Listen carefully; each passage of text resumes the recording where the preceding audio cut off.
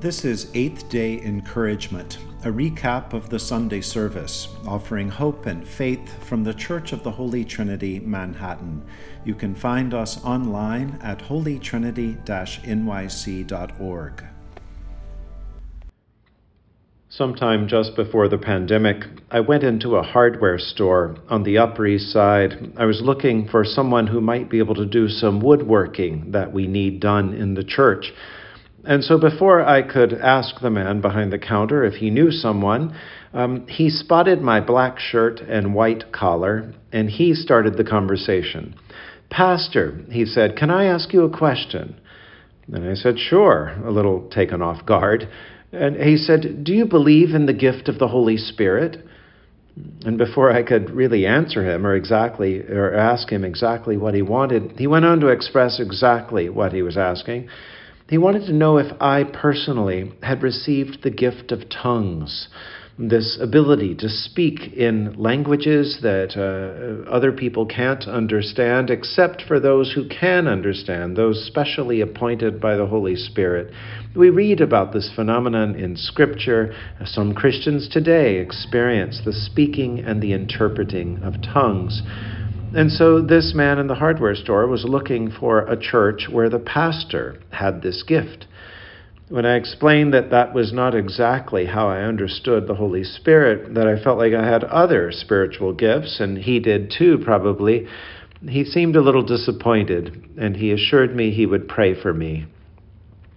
Well, I think a lot of us sometimes associate gifts of the Holy Spirit with that kind of dramatic, over-the-top experience. We perhaps have read or seen in movies or perhaps even in life, speaking in tongues.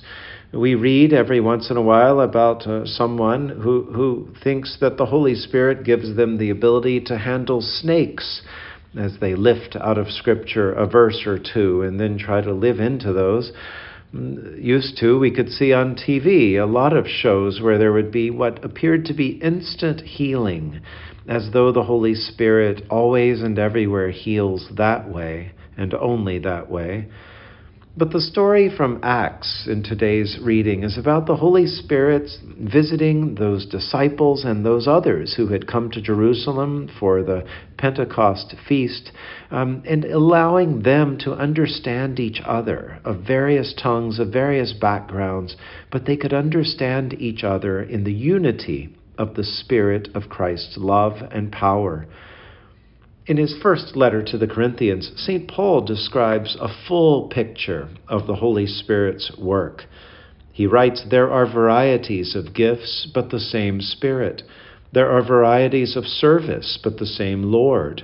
There are varieties of working, but it is the same God who inspires them all in everyone. To each is given the manifestation of the Spirit for the common good. To one is given the spirit of the utterance of wisdom, to another the utterance of knowledge, to another faith by the same Spirit, to another gifts of healing, to another the working of miracles, to another prophecy, to another the ability to distinguish between spirits, to another various kinds of tongues, and another the interpretation of tongues. All these are inspired by the one and same Spirit, who apportions to each person individually as the Spirit wills." Notice, Paul is listing all kinds of gifts of the Spirit here, but Paul makes no attempt to establish a hierarchy or to suggest that one spiritual gift is better than another. When I hear Paul's description of spiritual gifts, I think of all those who work for the common good, as Paul puts it. And I think of those who participate in miracles, not just miracles of healing, though they happen too, but all the other miracles we experience in our day-to-day living. In another passage, Romans 12, Paul again talks about different spiritual gifts. Here he talks about prophecy, administration, ministering, teaching, exhorting, giving and generosity, leading and diligence, and showing compassion and being cheerful. The day of Pentecost invites us not only to pray for new spiritual gifts, which we do and will continue to do in the season after this Sunday, but also and especially this year at Pentecost, I think the day invites us to take inventory of the many ways in which the Holy Spirit has moved among us, especially in the last year, and to give thanks. The gift of fortitude has been within us and around us. It's brought us together. It's kept us going. The gift of resilience has made us flexible and open to learning and experiencing and trying new things. The gift of tongues has allowed us to speak and hear and encounter God through technology and computer programs that we never thought we'd become good at. On this day, we celebrate the coming of God's Holy Spirit in surprising and startling ways. Let us continue to pray that God's Spirit would deepen us and expand us and help us always and everywhere be ready to follow Jesus Christ with love, with peace, and with joy. Let us pray. Almighty God, on this day you opened the way of eternal life to every race and nation by the promised gift of your Holy Spirit. Shed abroad this gift throughout the world by the preaching of the gospel, that it may reach to the ends of the earth through Jesus Christ our Lord, who lives and reigns with you and the Holy Spirit, one God, forever and ever. Amen. At the 11 o'clock Holy Eucharist on the day of Pentecost, the choir sings "My Eyes for Beauty Pine," music by Herbert Howells and text by Robert Bridges. The final lines sing of the Holy Spirit's indwelling with the words, "And every gentle heart that burns with true desire is lit from eyes that mirror part of that celestial fire."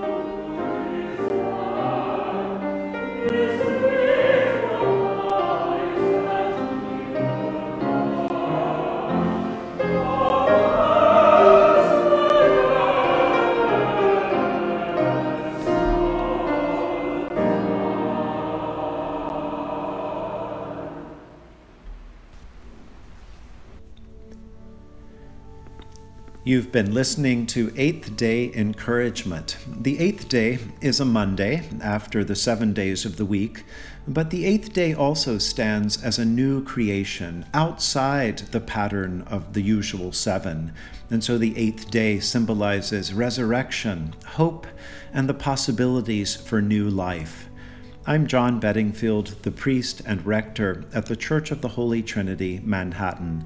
I hope you'll come and visit us in person one day.